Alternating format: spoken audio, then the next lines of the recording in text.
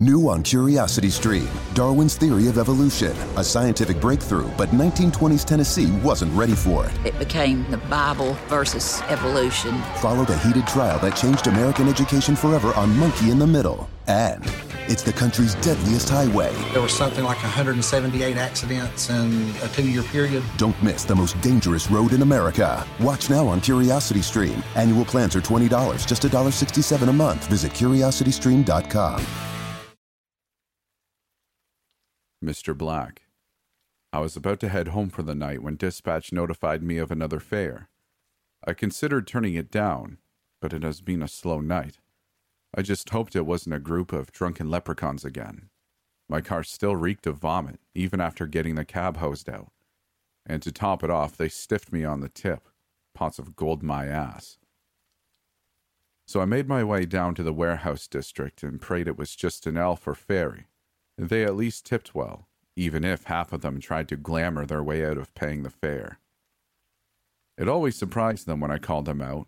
I was just a human, low man on the totem pole when it came to anything magical. But I could see through a glamour without even trying. It wasn't a gift I'd have chosen. Most of the things that use a glamour use them for a reason. They're disgusting. I notified dispatch that I'd arrived at my destination and settled down to wait for my fare to arrive. I'd give them 2 minutes and then turn the meter on. Time is money, and sometimes the fares I picked up warped time just by being. Nothing like an hour passing in the time it takes to drive 3 blocks. I'd parked under a street lamp because I like to see what I'm going to pick up, and some things couldn't take the light. Those, I didn't trust. Not worth the risk. In truth, most of the things I ferry around feed off humans or prey on our weaknesses. Magic was mostly forgotten by humans, but getting paid in gold coins or gems made it worth turning a blind eye on the predators. What had humans ever done for me? I felt the old bitterness well up and tried to stuff it back down. It wasn't productive. The foster system sucked, especially when you could tell the foster parents weren't even human. Although, sometimes the humans were worse than the monsters. Screw it. At least I'd learned to defend myself. Holy water, iron nails, twigs of rowan, silver cross, not that I was a big believer, and Betty, my gun. No silver bullets right now. Just too expensive. Blessed hollow points would have to do. All of it obtained and learned the hard way of fighting tooth and nail to not stay the victim.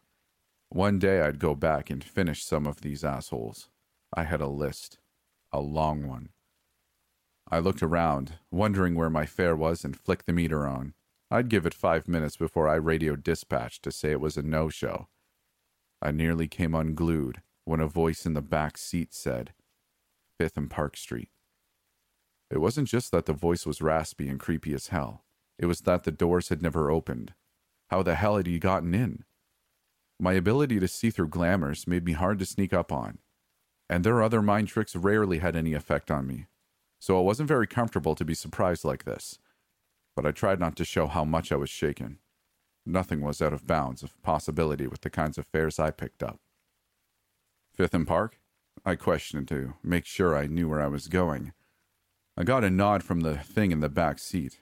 I tried to get a good look at it to see what I was transporting, but it was all in shadow and hard to focus on. I could make out a dark leather duster that had clearly been through the ringer, with dark stains and scuffed sections. He was also wearing a hat that left his face in shadow. It seemed to absorb the light without revealing any details. But the worst part was that I couldn't see through its glamour. I could tell it was a glamour. The edges of the figure glitched and spiked, but I couldn't see through it. It had to be pretty damn powerful. Lucky me. I plugged the destination into my nav and flipped the car into drive. As I headed out, I continued to observe my passenger in the rearview mirror. Despite street lights and a full moon, it remained obscured to my vision. So, what's a 5th and Park? I asked. I could kick myself. Small talk with something powerful enough to hide from my sight. Thing was making me nervous. I hated babbling. I mostly just drove and stayed quiet. I'm pretty sure it was a he, remained quiet for so long I thought he wasn't going to speak, until that raspy voice, hollowy from the darkness. An ending. Well, if that wasn't ominous as hell, I hated that he was behind me. I hoped the wards would hold out if he had a move. Perhaps. A beginning. It continued after a pause. I decided that was enough chit-chat for this ride and sped up a bit. I just wanted to get this fare over. I rolled up on a stop sign and prepared to roll through it when I felt a hand on my shoulder. Damn, he was through the wards with zero effort. Stop, he said. I slammed on the brakes. It was instant compliance to his command. And it was a good thing, too, as a car came flying through the intersection where my car would have been if I hadn't stopped. My heart was pounding, but not from the near miss. When he touched me, I felt a vibration. It echoed down into my abdomen and rattled around in hollows I hadn't known existed. And it burned. It was like I was made aware of deep wells in my soul, and now that I was aware, I couldn't feel the empty spaces. What the hell? I turned to look at the black mass behind me, and somehow I knew he was smiling. What the hell was that? He stared at me and leaned forward, and I caught a glimpse of his face, at least the giant scar that puckered and twisted his features before his glamour cloaked him again. Drive. The empty spaces continued to ache inside me, and I swallowed nervously and turned to face forward. Let's just get this over with. There were only a few blocks to go. I drove forward. The warehouses had given way to ramshackle houses way past their prime, with yards decorated by junk and the occasional swing set behind wire fences. I finally reached Park Street and turned to head towards 5th Street. The ache had intensified and gone from burning to a cold darkness inside me.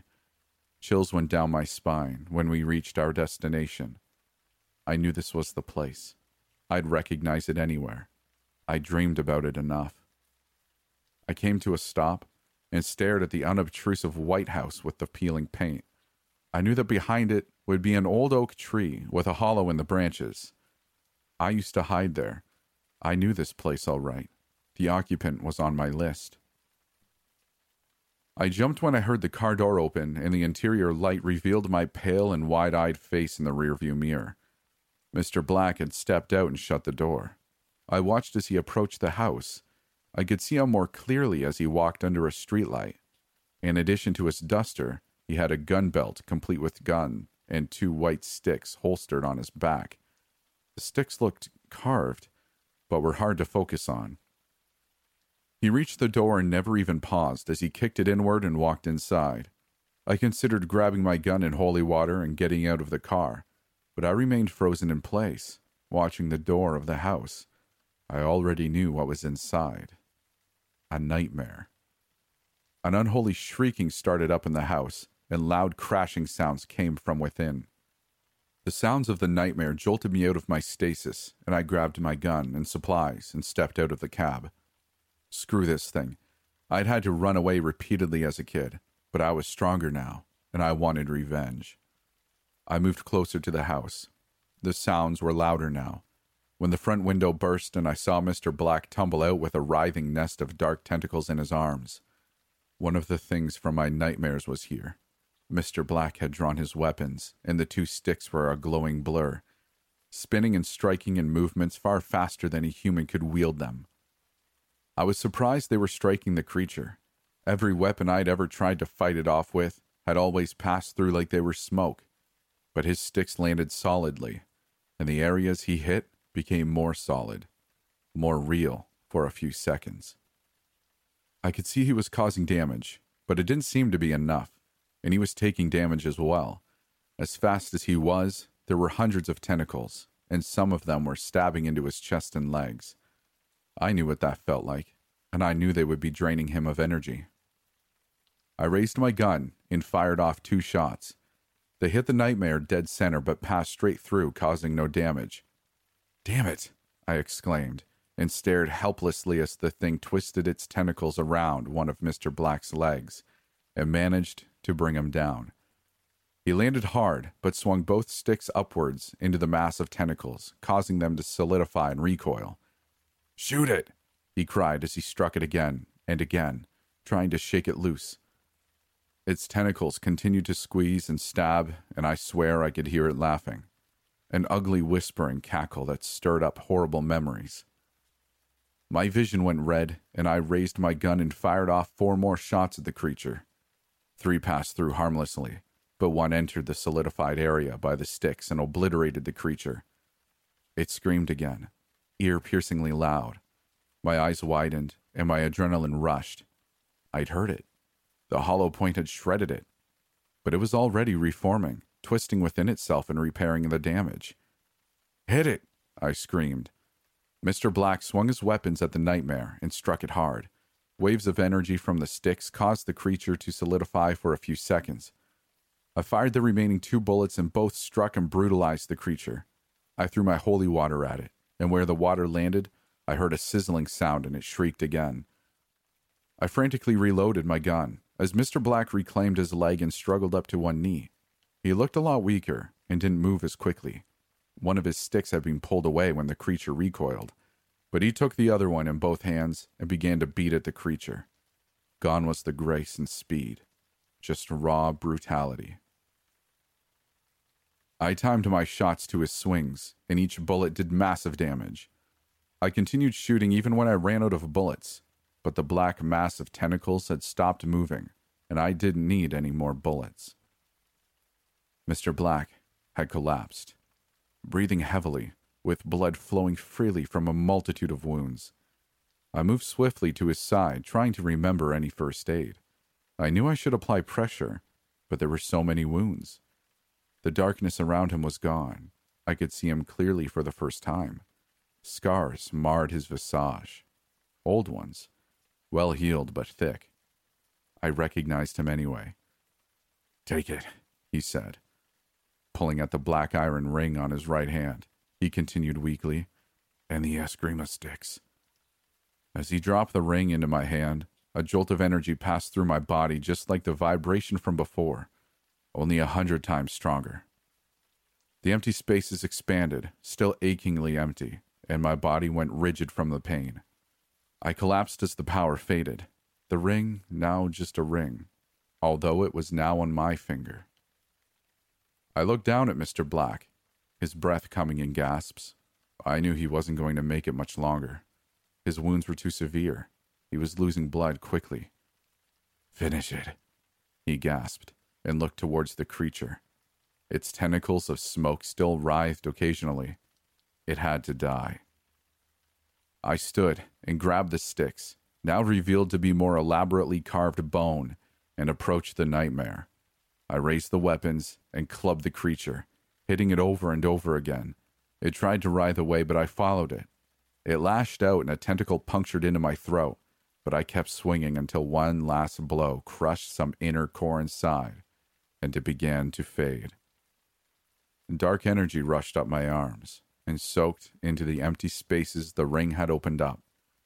I could feel the creature's soul inside my body, dissolving into pure energy, the puncture wound in my throat healing and scarring over.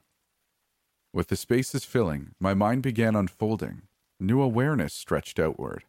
I could feel holes opening up through time and space, and I could feel the life energy of those around me in the houses. I wondered what they thought of the commotion and gunshots, but no one had come out to investigate. I guess they knew better. I pulled on the darkness within and cloaked myself in shadow. I went to Mr. Black and knelt down beside him. I took his hat and removed his leather duster. I knew he would want me to have them. I placed my hand on his chest and brought forth the dark energy again. His body began to fade as I pushed it into a between space. Standing up, I looked over at the cab and knew I wouldn't be driving anymore. I slid the sticks into their holster and adjusted my gun belt, checked the gun, and smiled grimly when I saw the silver bullets. I looked up at the full moon and felt inside the duster's leather pocket. Inside was a wrinkled and stained paper. I gently unfolded it. I knew what it was. My list. Several names were already crossed out, and using a twig dipped in the blood of the nightmare, I crossed one more off the list. I stretched my new awareness out through both time and space and felt a tug to my left. I just knew my next target was in that direction. these bullets would come in handy. I looked around one last time. The nightmare would dissolve with the sunrise, and I'd already disposed of Mr. Black. Nothing was holding me back. I had a list, and while I didn't really understand how it was possible, I now had the means to finish it. I hoped I wouldn't get the scars Mr. Black had gotten. I had been shocked to look into my own face, older and more battle-worn, but still me.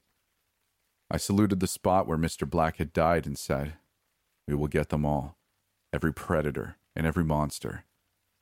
My voice was raspy from the injury I'd taken despite how quickly I'd healed, and it echoed strangely from the spaces that had grown inside me. I wondered which me had gained this power, what price was paid, or due to be paid, but I knew I had it for a reason, so I stepped forward, sliding through between spaces towards the next thing on my list. Randy and Julia loved dead things. They craved nothing as much as they did abandoned towns, places built by man, and then left to be taken back by nature. Shut down factories and decommissioned prisons were their playgrounds, and they collected ghost stories like some people collected baseball cards. Other couples called them morbid, of course, and their families thought they were crazy, but they never felt as peaceful, never felt as at home, as when they picnicked in a cemetery or walked hand in hand in a crypt, reading aloud the names of the deceased to each other. So when it came time to plan a vacation for their 3-year anniversary, it didn't take long to decide on a week-long road trip, an adventure to some of America's forgotten places. Their plan was to start in Pithole City, then drive to Centralia, then on to Penn Hills Resort, with a handful of other stops along the way, culminating in fulfilling their long-time dream of doing a little time at Eastern State Penitentiary. They packed some clothes, loaded up Randy's Oldsmobile, and headed out on their adventure. They'd been driving quietly for the last hour or so, barely seeing another car the entire time, and had fallen into a peaceful silence. Sometime after passing their third state forest, a place where things had the nerve to be alive and boring, Julia was staring out the window at the moonlit highway, daydreaming about one day visiting Highgate Cemetery in London, when something caught her attention. She sat up in the passenger seat and turned to Randy, eyes lit up with excitement. "Did you see that?" "See what?" he asked, glancing at the rearview mirror. "Just trust me and pull over." Randy slowed down and rolled onto the shoulder, careful not to run over the last hubcap there. "What is it?" he asked, confused by her sudden change in mood. "Have you heard of Brokendown Road?" she asked, not so innocently. Randy scoffed at the odd question. "Of course." "Well," she paused, "I think I saw an exit back there." He looked at his phone mounted to the dashboard. The GPS showed only a straight line indicating the highway they were on. No turns, no exits. Not so much as a dot in the road. "That's supposed to be way further south from here," he said. "True, but no one can ever find it, right? Maybe because they're looking in the wrong place." He frowned. He'd read the stories about Brokendown Road, which despite its nickname was more of a local highway than a road. 30 years earlier, it had been the site of an accident so deadly that drivers, locals especially, refused to use it anymore, forcing it to be abandoned within 5 years' time. Stories of what happened there grew into myths, replaced by rumors of missing tourists who came seeking the legendary road. Locals allegedly grew so concerned about Brokendown Road, they took matters into their own hands and concealed the entrance, turning the unfindable road into a legend overnight. Randy was skeptical, but he also knew himself. If he didn't take a look now, he would end up going mad, driving up and down the highway looking for a hidden entrance for the next 10 years. So he shifted the Oldsmobile into reverse and slowly backed up along the shoulder, running over a few rocks and some strips of torn tire rubber, not stopping until Julia told him to stop. He didn't know how she'd seen it. The trees were so thick, the weeds so overgrown they were choking each other out. But there, between two sickly elm trees, was a space little more than a car's length, cracked blacktop branched away from the well-maintained highway, leading into the night-heavy woods. "That could be any road," Randy said. Julia smiled, pointing to his phone. Regardless of what road it was unmarked. They looked at one another, not saying a word, until Randy slowly smiled back at her. 10 minutes, he said. "If we don't see a way off, we turn around." "I know the rules, my dear. I made the rules." With another smile and a glance back to make sure no cars were coming, he swung out wide and steered the Oldsmobile into the space between the trees. Dead branches scraped their doors on either side, fingernails dragging on a chalkboard. The beaten-up blacktop was loud under the car's tires, and the headlights barely pierced 20 feet through the darkness. But Randy kept his foot steady on the gas, pushing the car up the slow incline of an overgrown ramp, the oppressive plant life crowding them the entire way. They shared a breathless minute, dry leaves scratching along the Oldsmobile's roof, but at the end of it, they were greeted by a beautiful sight. An empty road stretched into the night, lit by nothing more than the stars and the moon above. "It can't be," Randy said under his breath. Julia reached out and squeezed his leg, barely able to contain her excitement. "One way to find out, right?" "I guess so," he said, and pressed down on the gas. The road was surprisingly smooth compared to the ramp they'd taken to reach it. The blacktop was in good condition, with only a few cracks and potholes to speak of. Randy was careful to drive around them, maintaining a low speed despite his urge to open up on the road, where no one was there to stop him. Their adventure had taken an exciting, unexpected turn, and yet something bugged him about the situation. Julia, who'd been taking picture after picture on her phone, felt his hesitation and asked him what was wrong. "How is this so easy to find?" he asked. "I mean, if it's Brokendown Road." Julia thought about it, her phone lowering.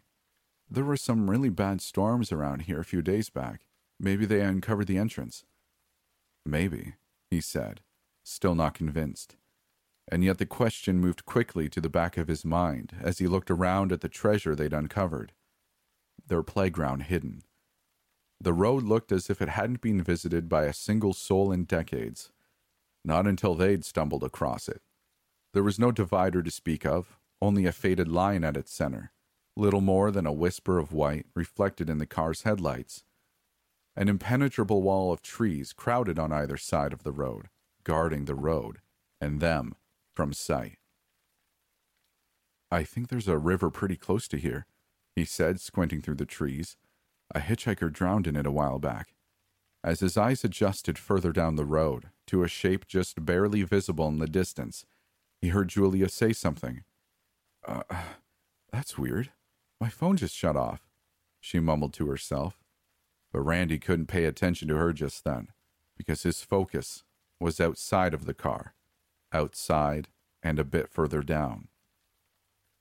About 100 yards ahead of them, a man stood perfectly still at the center of the road. As Julia struggled with her phone, trying to get it to turn on again, Randy let his foot off the gas and let the car coast. He wanted to say something to Julia, but he didn't want to scare her.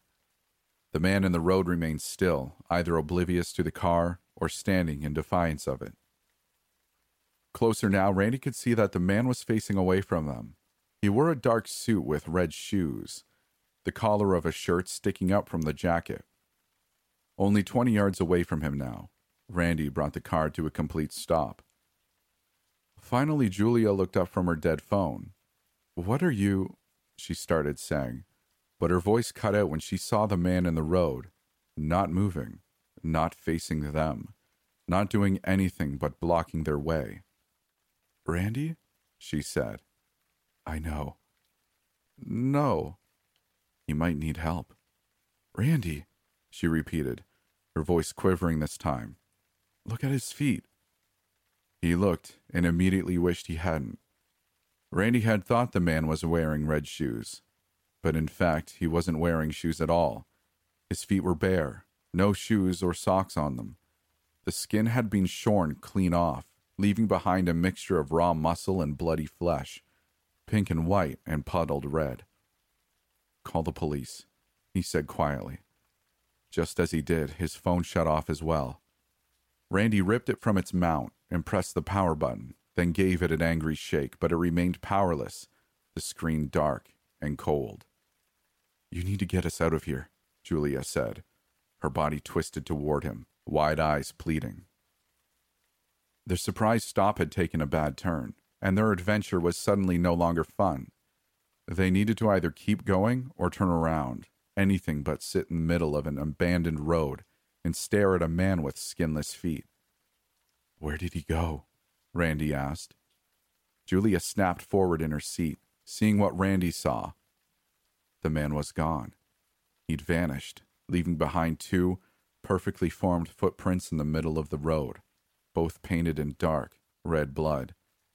A blink later, those were gone too.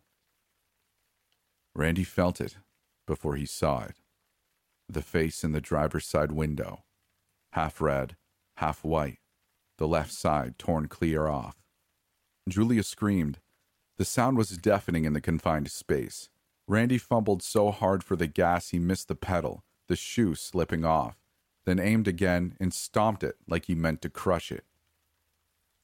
The car lurched forward, rocketing away from the man with half a face. Julia looked back and shouted something like, "Oh God, he's not alone," except Randy barely heard anything but the heartbeat pummeling his eardrums.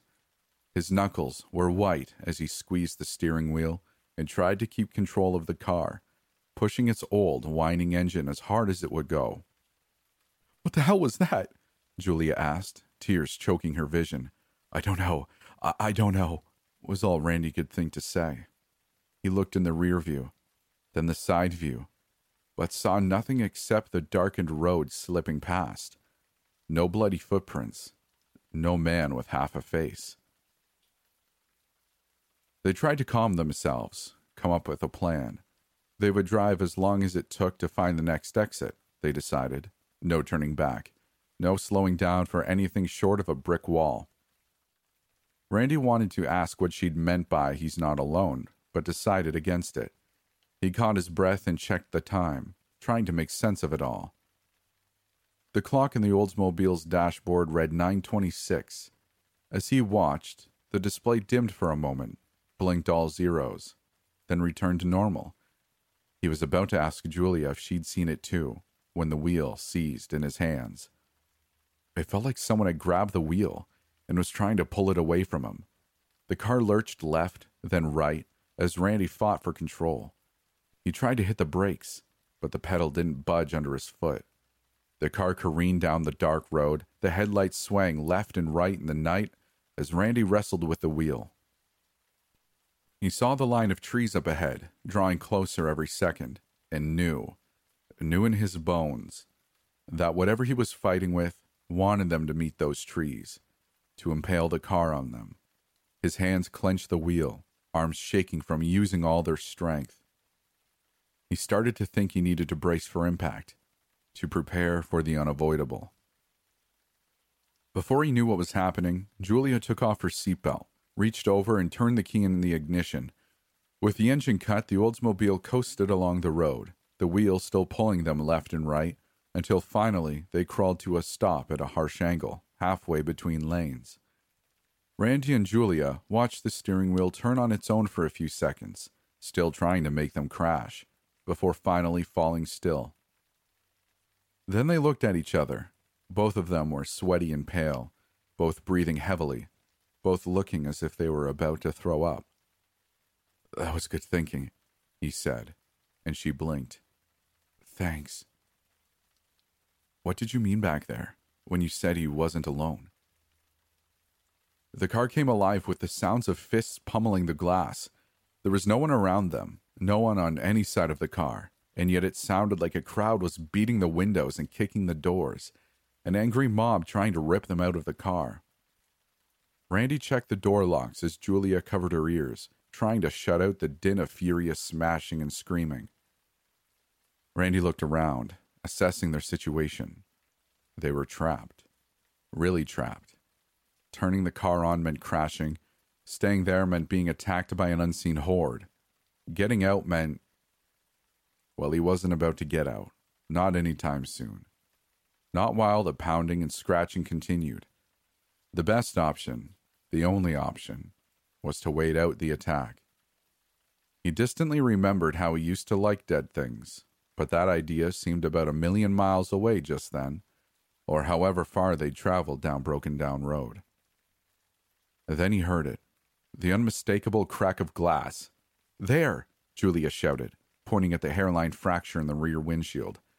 As unseen fists continued to beat on the car, the crack grew longer and longer, branching off like arteries until the whole sheet threatened to smash in. Randy stared at Julia, not knowing what to do. "Just go," she said. "Anything is better than here." There was no time to argue. The rear windshield collapsed inward, 1,000,000 bits of safety glass exploding across the rear seat. Randy twisted the key, turning the old engine over on the first try, and floored the gas pedal, getting them the hell out of there. A quick glance at the mirror revealed a swarm of bloody hands being pulled from the missing windshield. He was thrilled to find the steering wheel was completely under his control this time, and Julia was too, as she let out a small, nervous laugh. In no time, they were speeding back down Brokendown Road and away from the things that wanted to be in with them, the night wind whipping through the car from the missing rear windshield. Their hair and clothes flapped and waved as they careened along the long-lost highway. "Do you see an exit?"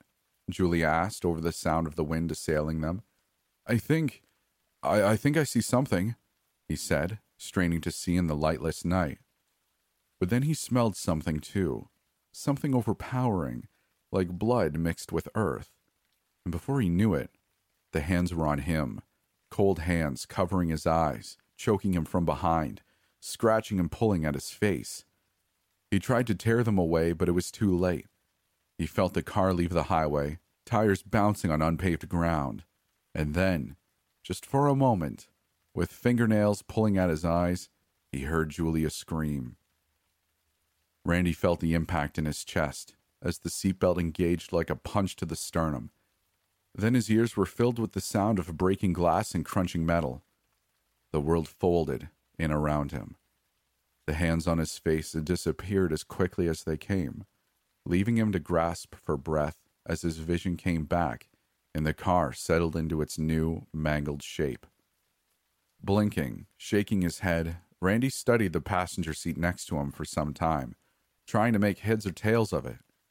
So many things had been appearing and disappearing that night. He thought it was another trick of light. Maybe damage to his brain, sustained from the crash. Maybe even the thick smoke exhaling from the dashboard was choking him, making him delirious. Because something about the passenger seat didn't make sense. It was empty. Julia was gone. He didn't know whether to trust his own eyes, or even his mind. Had she not been with him on the trip? Were his memories of talking with her and being next to her all false? Just more damage from the crash. But there was one sight, one image, that brought everything into instant, painful focus. Her seatbelt. She'd taken it off before the crash. Randy became aware of a cold draft whispering across his face. He turned his sore neck to look at the windshield, at the massive hole in the passenger side. Then he looked through it, through the billowing smoke rising from the car's hood, into the woods beyond. There, at the foot of a moss-covered pine, lay Julia, face up, arms at her sides, as simply as if she were reclined on their couch back home. "Oh my God," Randy said over and over, clawing his way out of his seatbelt and forcing open his crumpled door. He ran to her, mumbling prayers the whole way until he collapsed in the dead leaves next to her and shook her. The breath caught in his chest as he prayed and shook, prayed and shook. Slowly she opened her eyes. It was a miracle, and he laughed. She sat up despite him telling her not to, and she looked around at the woods, then at the highway, as if she'd never seen them before. The smell came again to Randy's nose, the smell of death. Then he saw the faces in the trees, staring at them, emerging from the shadows of the pines. Even though he knew he shouldn't move someone so soon after an accident, he decided the alternative was much worse. He helped Julia to her feet and brought her up onto the paved road, leaving behind the ruined Oldsmobile.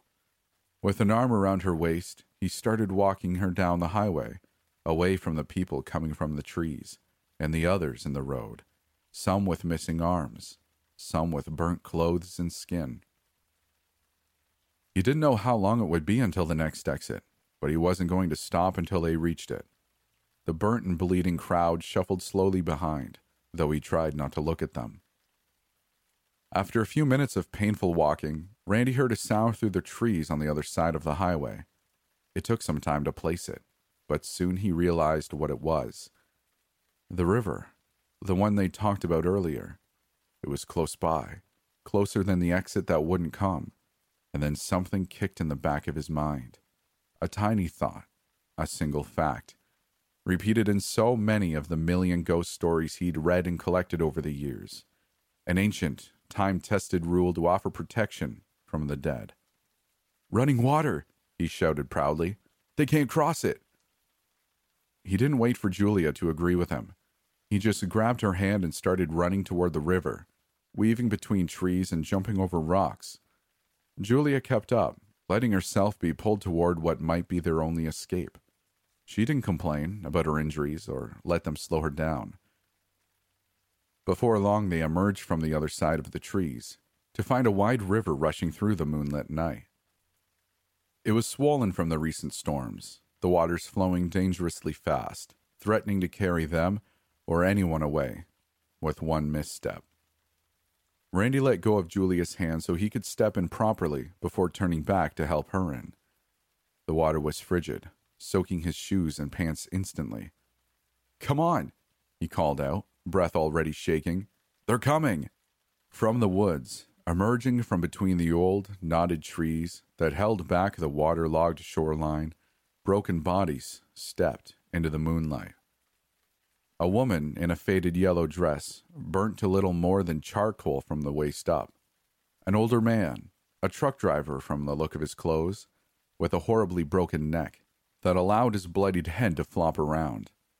2 little children, 1 boy and 1 girl, whose shattered bodies barely held them up on blackened legs.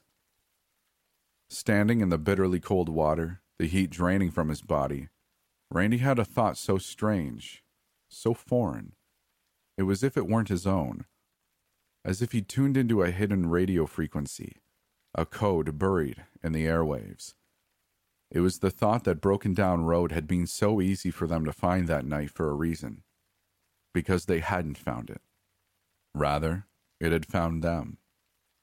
It appeared to them by its own choice, its own volition, the playground seeking the toys. Body temperature dropping, blood going cold, Randy understood the truth of Brokendown Road. It was always easy to find when it wanted to be found. He shouted for Julia to get into the water as more and more destroyed people came out of the trees. Julia, beaten up badly from the crash, stood above him in the night, pale and beautiful and his to protect. And yet she didn't move, didn't join him in the freezing cold water. She didn't even look scared anymore, just bloodied and discolored. He looked down at his hand, the one he'd been offering to her, and saw how much of her blood was on it, cold and coagulated. As Randy looked back up and watched the hands reach out for him, Julia among them, her bloodied fingers beckoning him to come back, to join her and the others on land, he suddenly knew the truth. That she couldn't set foot in the river, couldn't even touch it. The dead couldn't cross running water, and soon neither could he.